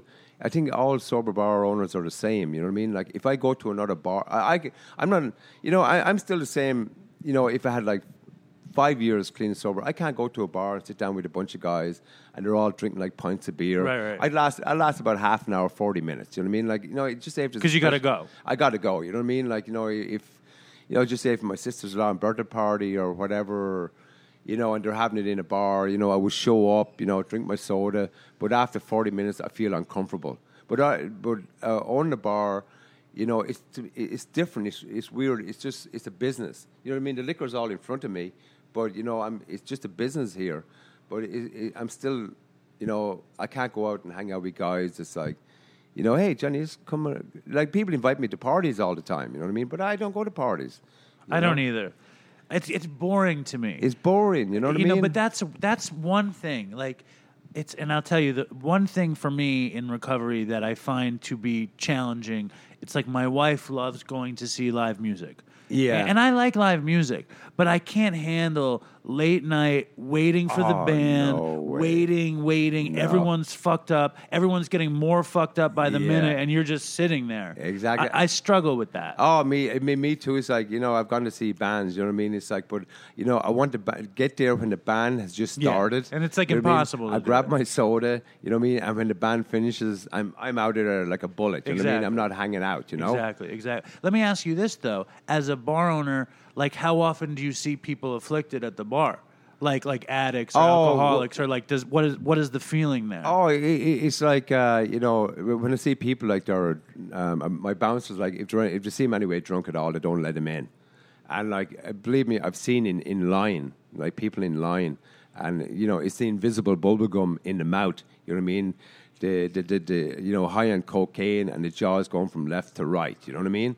And, me being an addict, I spot it straight away, Sure. I see two guys and the jaws are going from left to right. And I just say to them, hey, guys, not tonight. Just go somewhere else. You know what I mean? All right. And can you think of any ridiculous stories with customers? Oh, it's like... Too many, right? When you're dealing with the public, it's like, I was talking to a guy that owned a movie theater the other night. He owns 2 movie theaters. And we just started talking about like dealing with the public, and he started telling me stories with the movie theater. I'm like, you deal with the same shit as me. You don't know who's going to walk into the movie theater. Same as the bar. You don't know who's going to walk in the door. You know what I mean? You just don't know. Unpredictability. But John, I appreciate you coming on. I appreciate you giving a little bit of the bad, the good, the ugly, the divine, the good stuff. I appreciate it a lot. Yeah, man, it's good to be clean and sober. You know what I mean? It's like actually what I'm going to do in the next 10 minutes. I got back into my art, my photography, and I'm just going back home today and like working on a piece of art. You know what are you making? Actually, it's kind of like what I do is like it's rip posters from New York. I go around at nighttime and find old posters and rip them off. So it's mixed media. And then, my girlfriend, she's really beautiful looking. So I photograph her, and then I incorporate those photographs into the mixed media. I want to see. How do we see it? How do you tell the audience to see it? Well, actually, I have like 2 or 3 pieces made. I'm going to make about 20. Cool. Then I'm going to make my website, and then, have something to show. All right. And I'll be back with you with that, Awesome, John. Thank you so much, man. Alrighty. Cool, man. Neighborhood Dopey. This is first Neighborhood Dopey. So you're the number one. LES. Lower East Side. There you go. Thank you, John. So that was Johnny Irish. What'd you think? I loved it. I listened to it yesterday. Why did you love it? I like. And by the way, before you even tell me, I really appreciate your enthusiasm. To love it is a great thing. To me. Okay, I thought you were being sarcastic. No. When am I? I'm never. Am I often sarcastic? I don't know, but yeah, I dug it. I listened to the whole thing, and there's not like a crash and burn bottom, but the part where he's like, my coworkers were like, I'm leaving, and he's like, oh, you're moving to another restaurant? And they're like, no, I'm opening my own restaurant, and they never invited him or like had him in on that information. Like that was kind of like. Well, I feel like Johnny Irish is a very high bottom alcoholic addict, or else he just didn't want to spill the terrible right. There might shit. have been some like. If you go and you buy cocaine in those junkie spots, and I know those junkie spots, you did some shit. If you're like, I think he just didn't want to say like embarrassing stuff, or maybe he didn't know that's what you wanted. I didn't ask him for the embarrassing stuff. Yeah, but I should have put. You said I did. I mean, I don't know. I asked him for dopey stories. Remember. It doesn't matter. I like Johnny. I like the idea of a New York dopey episode. Yeah. And. I don't think anyone's ever spoken about the bucket on the show before. I haven't heard it. Well, I mean, that's the old days of New York where there were, buckets were lowered and drugs were raised. Yeah. I remember the bucket. And Ray, did you ever go to a glory hole? No. Well, I bet, but that's this. They also do that. I put my hand with a $10 bill through a hole, and they give you drugs back. They give you drugs. Where was that? On 3rd Street. What did they give you? Heroin and coke. Did you say I need? You'd say, what do you say? Tell me what you said. 2D, 1C, 2C. I can't remember. Back in the day, the coke was $5, and the dope. The dope was $10. The dope was $10 then too. Yeah. Did you get bigger bags? I don't know. It's crazy, just crazy. I remember, and this is just stupid. when I lived on Grand Street, I found, and I might have talked about this with Chris, or I might not have. When I moved there, I lived, it's very close to Chinatown. And there was a store that sold, cigarettes are, I don't know how much, I think they're $14 now. They sold bootlegs?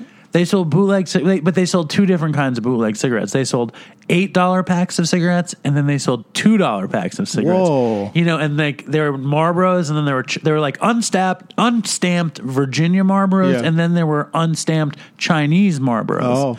And when I would walk in the store, I don't know why I thought this, but I thought you had to do a secret knock on the counter. And I'd walk in and I'd knock and I'd be like, "Can I get cigarettes?" And they'd be like, "Sure."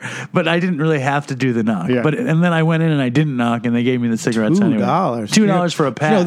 It's a big... They tasted bad, though. It's a big crime. If you rent a van and you drive to Virginia and you buy it, you think that's just like, I'm buying something in another state. It's a heavy crime. What, to bootlegging cigarettes? They're not the ones that aren't bootleggers. You just drive to Virginia or South Carolina, you fill your van up, and you drive back to New York and you sell them to bodegas.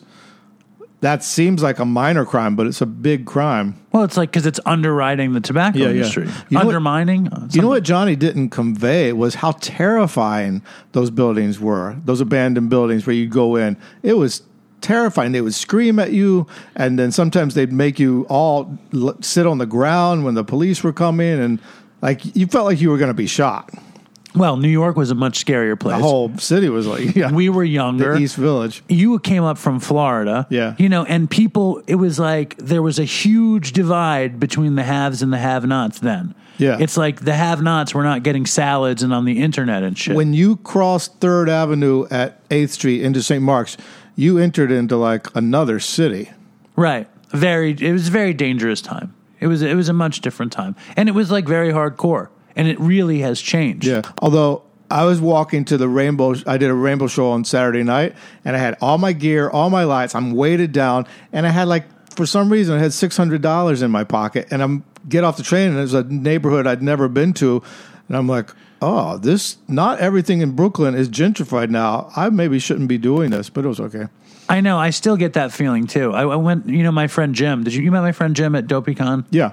My friend Jim has a studio up in the Bronx, and I had just gotten paid in cash. So I had a bunch of money in my pocket, and I went up there, and I think I was fine, but I had that old school sort of instinct of like, why do I have all this money on me? Yeah, you can feel it. Like, what am I doing? Because at the wrong moment, you're fucked. Yeah. And then another thing in my town, we hire this girl to babysit the kids. Yeah.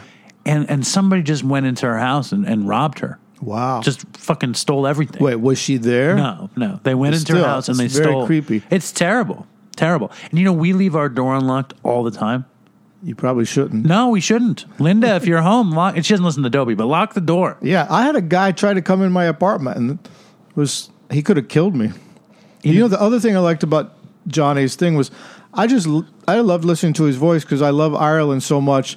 And I was saying to my friend who's staying with me, the happiest moments of my life are like the times I've spent in Ireland. And I'm just like missing it so much. So it was nice to hear that. Like the time you relapsed on MDMA last summer?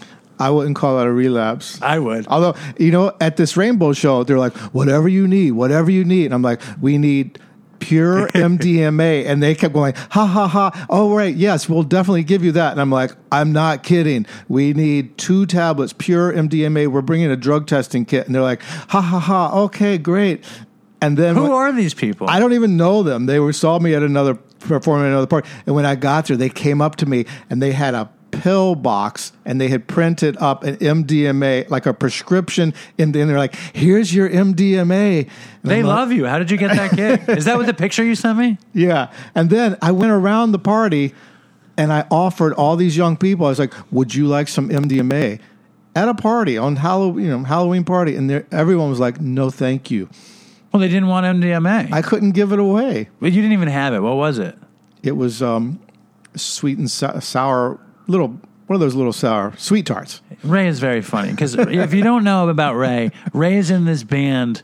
It's really what do you call that? A duo? What's another word? It's an electronic duo. He's in an electronic duo that does electronic music called Rainbow, or also called Rainbow, and he like does fake coke and drinks fake. Did you do fake coke at this thing? I fucked the coke. I pour the coke on the ground, and then I pull my pants down and I fucked the pile of coke. In your boxers? I had my boxers on, yeah. And you fucked the coke? I fucked the coke. And then do you drink the fake vodka?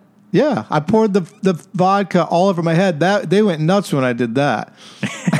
and then I took the bottle of MDMA pills and I poured them in my mouth. I chewed them all up. It was delicious. Did they think did they think anything was real? You're like a wrestler. You're like the Roddy Piper of fucking MDMA. They were laughing until I jumped into them, hurting my knee, and screamed, "Kill!" Oh, then I was saying, "Dear Lord Satan, please come into this room and kill all these people." Then they stopped laughing. I'm sure. I looked at Facebook and Ray posted a video of himself wearing a fucking Dayglow construction worker vest, aviator glasses, screaming "kill" at the top of his lungs. He looks like a deranged Jim Morrison shouting, right? It was fun. Yeah. Did you feel transfixed or any kind of allure from the devil when you were doing that? No. All right, I don't good. feel that. Have you ever sensed the devil when you're doing this stuff? No. All right, good. That's good. That's a good sign. Now we have an apology to make because during the Cat Marnell episode, I wanted just to do a normal episode of Dopey, and normal episodes of Dopey have emails. So I gave Cat Marnell this email to read. It's from this guy. And Cat Marnell read his whole name, which is a no-no. So we're not going to read any of his name. And she kind of just didn't really read the email. So would you like to read it, or do you want me to read it? You read it. All right. So I want to apologize to this guy for the shame, the fucking shoddy read, and that we care about you at Dopey. We care about addicts. We care about a good read. So please keep sending in the email. So I'm going to read this email, okay? Hey. Love DopeyCon, especially Ray Brown. I can't believe he washes his clothes in the shower. What a fucking idiot. I'm just kidding. That's not the email. It doesn't say anything. Hey, love DopeyCon. Learned about... What? You said my full name. You don't care. It's a fake name anyway. Hey, love DopeyCon. Learned about Too Late. Would have been amazing to be a part of it. I caught up on show finale. You're doing great. Smart thing you finally started a Patreon page. Hope the cash can set you and your family with an easier life. Me too. By the way, I think you need to put out a flyer to the Dopey Nation about the lost tapes. I'm sure someone has them downloaded. All right. If anybody has the lost tapes downloaded, let me know. I have the lost tapes. Do you? Yes. No, you don't. No, I don't. That was amazing. I thought for a second you might. I am an IV heroin user. I try to stay away from the benzodiazepines because I always get in some shit. Plus, it's the worst detox I ever had. I am on a methadone maintenance and I work as an HVAC tech. And I just started a new job and I had to miss my program that day. Plus, I was broke, so I had nothing to keep me right. I ended up loaning some cash from my new boss on the first day. I am very good at my job, so that helped. I got home really late after 10 p.m. feeling like crap. My regular connect was done, so I had to get from my backup. And I knew that the dope was weak, and I really wanted to get fucked up, so I bought 2 sticks in a bundle. I took the bars on an empty stomach, plus I stopped doing benzos about a year ago. Next thing I know, I am being woken up by my mother, telling me it's time to go to work. I saw right away he was pissed with me, but I didn't know why or had time to find out. I got dressed, ran out to my car, drove to my program, got my methadone. Walking to the car, I had my hands in my pockets to keep warm, and I felt a few loose bags of dope. It was a great surprise. I can't understand what he's saying here. Did the deed. Mind you, I was still barely keeping my eyes open from the shit I took last night. Next thing I know, someone is banging on my window. I open my eyes and it's my counselor from the program. My rig is on my lap with empty baggings next to me, and I burned a huge hole in my hoodie. My counselor is a cool guy and I didn't get into trouble, but it was noon and I had over 20 missed calls from my new boss with a text that I can stay home from now on. I drove home and of course I forgot that my mom was mad with me as soon as I came in. She told me she will never see me like that again and I will be kicked out. Me not understanding what she was talking about, she handed me her phone that is playing a recording, and it's me in the kitchen with a plate in my hand putting food from the frying pan, and the plate slips from my hand and breaks on the floor. I got a new plate and started repeating the process, and the second plate slipped too. I freeze for a moment and then grab the whole frying pan and leave it in my room. Mind you, the whole time I am nodding out and twisting side to side, front to back. It really was the funniest and most shameful thing I have ever seen me do. I guess the mother showed her video. Crazy. Toodles for Chris. Stay strong, Dopey Nation. Oh, man, that thing with the mother. Like, I have a little bit of interaction with my parents regarding drugs, and it's like, it's the worst. Yeah. You have a lot, right? Or no, you had moved out. Oh, yeah, man, I never came back. Yeah. Because I like doing drugs so much. when I was like when I went to college and I decided I loved weed, I like never wanted to come home again. You know? Okay. And I think I told that story at DopeyCon about when me and Todd tripped acid and my mom like came out and got so angry at us and screamed at me and Todd when we were tripping. And but I think I was at a lot of fucking dinners high on heroin and a lot of holidays, and I was just a total dick, you know. But I would not be, and I guess I'd probably nodded out in front of my parents a lot. Oh, I don't know. Probably. How could I not? I had in high school, I got in the car in a blackout, and I drove across town. I climbed in the window of a boy that I liked, who was a friend of mine, and passed out in his bedroom. And his parents called my parents, and they came over and took me home. That was like mortifying. That must have been bad. Now, this guy is from some Eastern European country, and I had the guy who wrote the email, I think. And I had told Sam, my friend who helps produce the show, about the situation and how the guy was really upset. He wrote me another email after Kat Marnell read his thing, and he was so upset that she said his full name and that she fucking mangled the email. And now, like, I'm so fucking egocentric that I don't care about the fucking addicts and the listeners. Did you erase it? What? When Kat Marnell said it? No, I left it in there. Oh. I didn't even realize it. Because that's the thing. First of all, I just want to say again, if you send in an email, tell me what you want me to call you. Say it. Tell me. But if it was me, I never would have said his last name.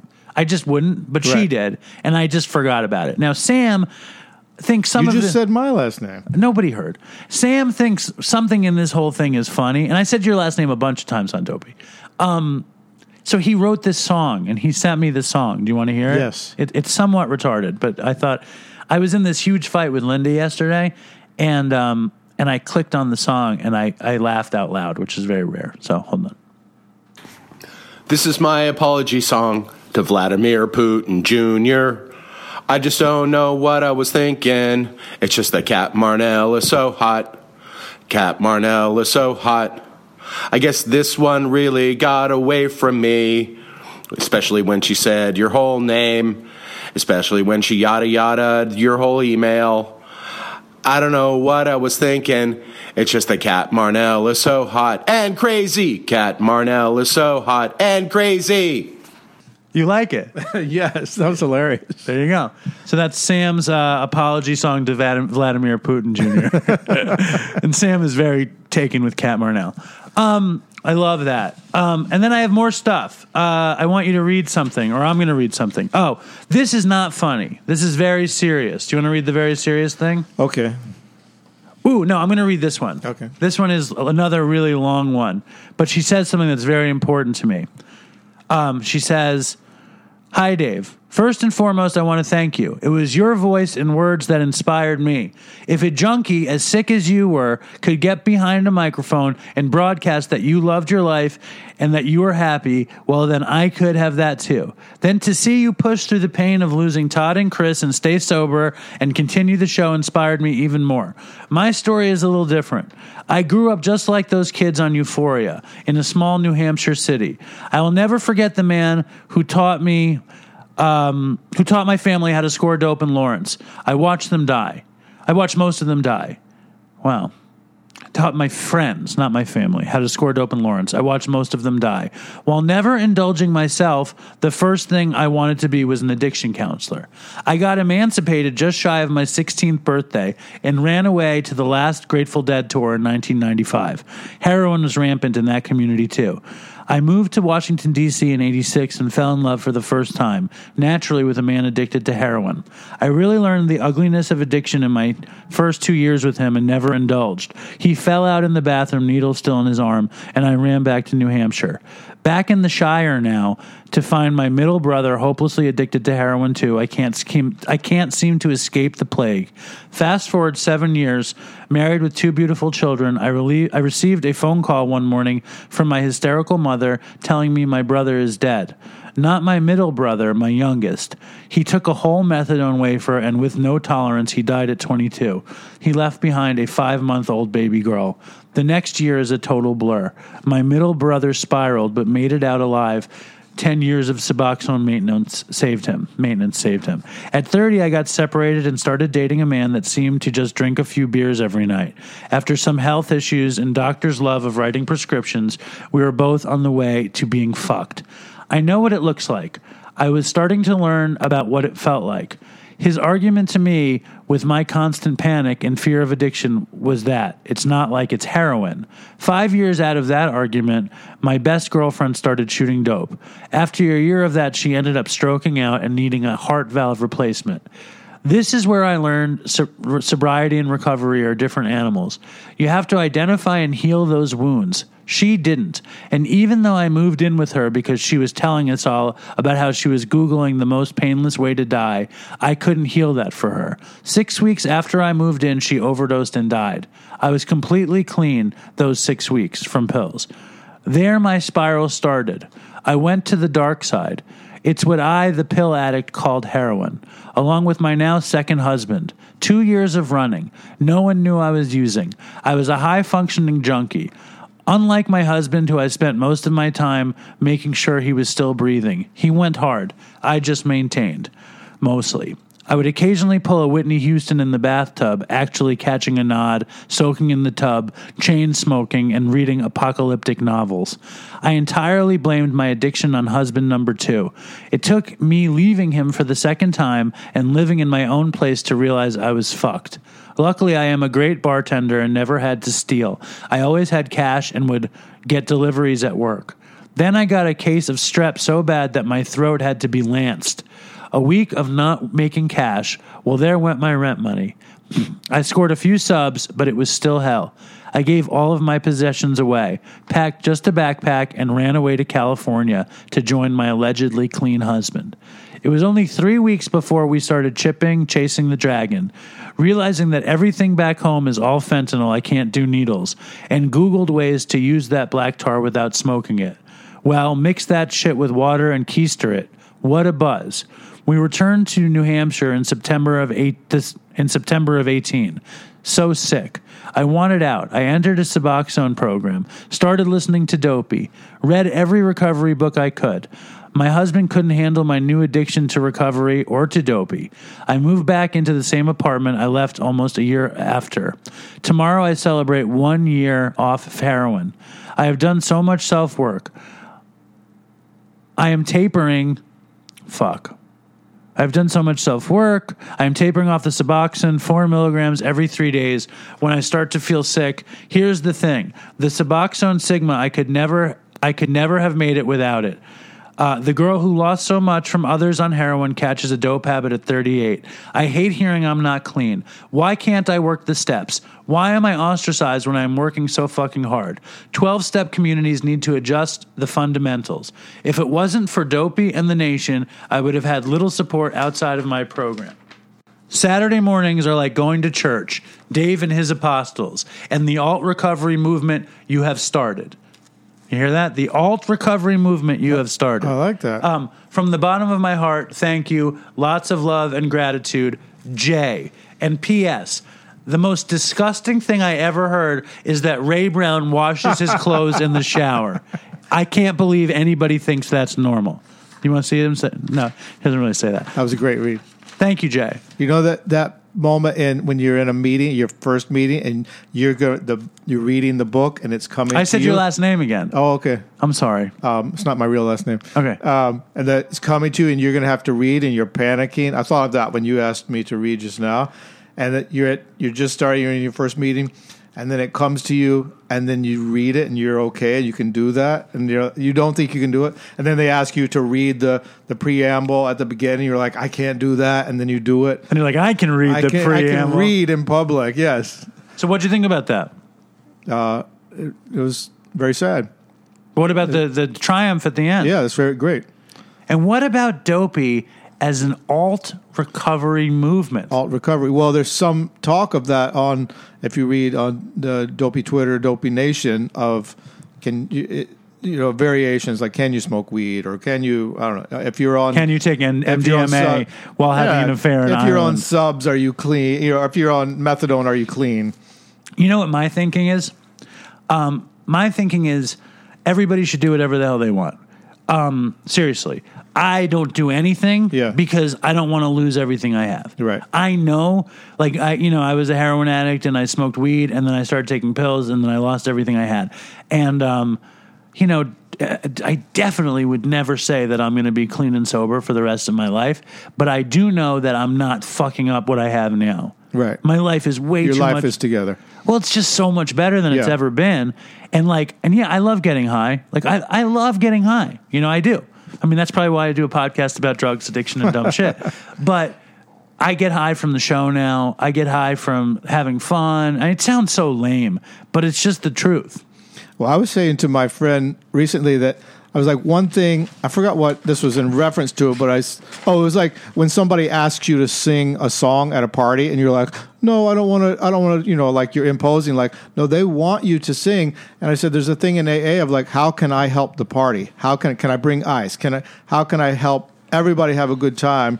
And that's like giving back to the party, or, just to think of somebody else before you. To try to be as helpful as you can. Right. Yeah. I mean, I find that that's how I try to look at life. I try to look at life. Like, how can I be helpful? Yeah. And you barely do anything. I don't do anything. Yeah. So that's great. Yesterday for the first time in months, I met my sponsor. Really? And we started going over like some problems I have. And he's like this, like, I think he's pretty right-wing guy, to be honest, but I've never asked him, but I noticed he had a Make America Great Again hat in his red pickup truck. And he has the words "real deal" tattooed on his knuckles. Yeah. And then he has a burning cross tattooed on his neck. I'm just kidding. He has something else tattooed on his neck. But he's like, he's got really, really amazing recovery, and he's a really smart guy and really sweet. And we're going through some of my problems. And like, if I ever have a problem, he works it through all 12 steps. That's how he deals with it. Oh. It's very cool. Maybe we should work Bob through all 12 steps for you. That's step one. Exactly. My I should talk to my sponsor more. I don't talk to him that much. You don't talk to him anymore? Well, not about this. You should. Yeah. But what are you going to do? Okay, you want to hear an exciting story? Yes. So last night, before we went trick-or-treating, I'm kind of totally addicted to my phone, and I'm kind of constantly checking it, which is just depressing. But I checked my email, and I got an email from Artie Lang's manager. Really? Asking me if I want today to go to Hoboken to interview Artie. You know what I said? Yes. I said, no, Ray's coming over. We have to do the show. How about another time? No, I said, yes, I'll go. I said, of course I'll go. And he said, great, let me check. And it turns out Artie couldn't do it. So I don't know why he had invited me in the first place, but I'm on the map. Yeah. Monday, Artie is going to go back to Anthony Cumia's podcast where I used to stalk him or see him on a regular basis. So guess where I'm going to be on Monday? Anthony Cumia's podcast? That's right. You're going to be outside waiting, or you're going to be on the podcast? I'm going to start outside, and I'm going to... No, he has like a little audience. So really? I'm going to go over there. I'm going to bring him some pastrami sandwiches and just fuck it. That was my idea for you, an audience for your podcast. What? A live audience. Well, no, he has like 12 chairs set up and nobody's in them. I see. But I think your idea is to actually do it like DopeyCon on a regular basis. Yeah, that was back Blind Boy in Dublin. He has 1,000 people in the audience. Well, I think that is the next thing. And he's terrible. Well, what do you think about my plan to go for Artie? That's great. What do you think about Artie's manager emailing me? Actually, no. When you were talking about Artie before, I was like, lay off of Artie. I don't know how good that is for either one of you. What do you think? We're two north magnets? Yeah, exactly. Which will repel? Well, when you were going to bust Artie out of rehab and bring him to DopeyCon or something, the greatest and then idea. take him back, I'm like, Artie's going to die, and you killed him just to get him on your podcast. Listen, the weirdest thing was Artie left rehab the week of DopeyCon. Yeah, I know. Do you think that's God working for or against us? Or neither? It's just a weird coincidence. That was a weird coincidence. All right. So you're saying leave Artie alone. Don't go to Anthony Cumia's podcast. Artie seems to be like an addiction for you. I think it's more of an obsession. Listen, and there's a thing of like I can't remember the first part, but the all pepper diet, the straight pepper diet, and some have the no flavor milk and bread. I think you're on a straight pepper diet with Artie. How do you figure? It's like too much excitement. Too much excitement. What do you mean? I go to a meeting where they talk about you shouldn't have ups and downs. Meetings. I don't go. I went to a meeting where they talked a lot about you should not have. I'm so excited. I'm crashing. I'm so excited. What we're talking about is expectations. You're talking about overly. Yes. Listen, and you have super high expectations for Artie Lang. If you know anything about me, which you might or you might not, I created this out of nothing. Right. With Chris. Yeah. And all of a sudden, we're a huge podcast. Yeah. Biggest podcast you've ever been on. Yeah. Is there a bigger podcast you go on? Only podcast. Did you ever go on Anthony Cumia's podcast? No, I've never heard of him. It is because of my obsession. Anthony was on Opie and Anthony. Okay. You remember that show? Yeah. That's Anthony Cumia? Okay. Yeah. Listen, it is my excitement which fuels the engine, which is Dopey. Okay. Go for it. So you're saying that stalk him. Stalk away? Stalk away. It's not, is it stalking? It's like pursuit. Lurking. That sounds very negative. You know, Artie's just went on Gilbert's podcast. And he's going on Joe Rogan and Anthony Cumia. And what the Dopey. What the fuck are we? Yeah. What are we? You're just like those. I think we're better. You're better. I think we're better. Is that crazy? Dopey Nation. All right. Here's a couple things. We're going to end the show in a second, thank God. But here's a couple things. Number one, I never ask people to subscribe to Dopey. I just say... How do you subscribe? If you know how to subscribe, I don't know. So if you know how to subscribe to Dopey, just subscribe to Dopey. Why do you subscribe? I don't know. I just press D on my computer, and it goes Dopey Podcast, and there it is. I think people should start subscribing to Dopey. That's my point. I think you should leave reviews. If not for me, and if not for Chris... Oh, I'm going to leave a review. Then wait, you have to do it on iTunes. Yeah. Then do it for my dad, because my dad lives for the reviews. My dad is like so upset that there's only been 2 reviews since West Virginia. So leave a review. And Ray, you got anything else to add? No, nothing. Leave a review. You don't care? Wait, how do you see reviews? It's on iTunes. Okay. You don't care about reviews or Artie. I don't think I have iTunes. And you think I'm being too obsessive about Artie? I don't know. I don't care. Oh, there's one other thing. I'm going to leave you guys with this. There's a guy in the Dopey Nation named Dave Masculani. And he talked like this. Hello, this is Dave Masculani. And he did some weird recording of a fake interview. And there's another dude named Graham who said, if you send that into Dopey, I'm going to pledge $100 to the Patreon page. And Graham gave $100 to the Patreon page, and Dave Masculani sent this thing in. Now, Dave, I love Dave Masculani. He's very funny on the Dopey Nation, but his recording is almost unlistenable. That's the thing we listen to? Yeah. I couldn't understand it. So I'm going to save it for now. Graham, thank you for being so generous. That's crazy. And David, you send in such high quality stuff. This is very hard to listen to. But since Graham sent $100, I kind of have to play it. So we say, stay strong, Dopey Nation, and fucking toodles for Chris. Do you want to say anything? Stay strong. And here's Dave Masculani. Dave Masculani. Hi, I'm Dave, and this is Dopey. On today's episode, we have Dave Masculani from Australia. So, David, you're a compulsive gambler from Australia. Do you have any Dopey gambling stories for us? Sorry, Dave. My mind's gone blank. I can't think of anything to say except that Graham Russell from Dopey Facebook owes $100 to Dopey Patreon, unless he's a no good, low down lying cunt, which hopefully isn't. He seems okay. And Ben Crawford owes either $5 or $500. I'm not sure, but every little bit helps, I guess. And Scott W owes $5. I wish I could send $100. I may not be gambling anymore, but I'm not working, so I'm financially embarrassed at the moment. Hey, how about them 12th century Japanese samurai warrior motherfuckers? So full of honour, discipline, and valour. Did you see that movie, Ghost Dog, The Way of the Samurai, directed by Jim Jarmusch and starring Forrest Whitaker? I liked it. I might give it another look. Forrest Whitaker was pretty good in that Charlie Parker movie too, and in The Shield. He's a good actor. What the fuck are you going on about, you dumb Aussie cunt? This is the fucking worst episode ever. Get the fuck out of my apartment. No worries. Stay strong, Dopey Nation, and toodles for Chris. I want to take a walk around the world. I wonder would it do me any good? Until I get some money in my pocket, then I guess I'll just have to walk around my neighborhood. But I want to be good so bad. I want to be so good, so bad, so bad. I want to be good so bad. Bad desire's all I ever had.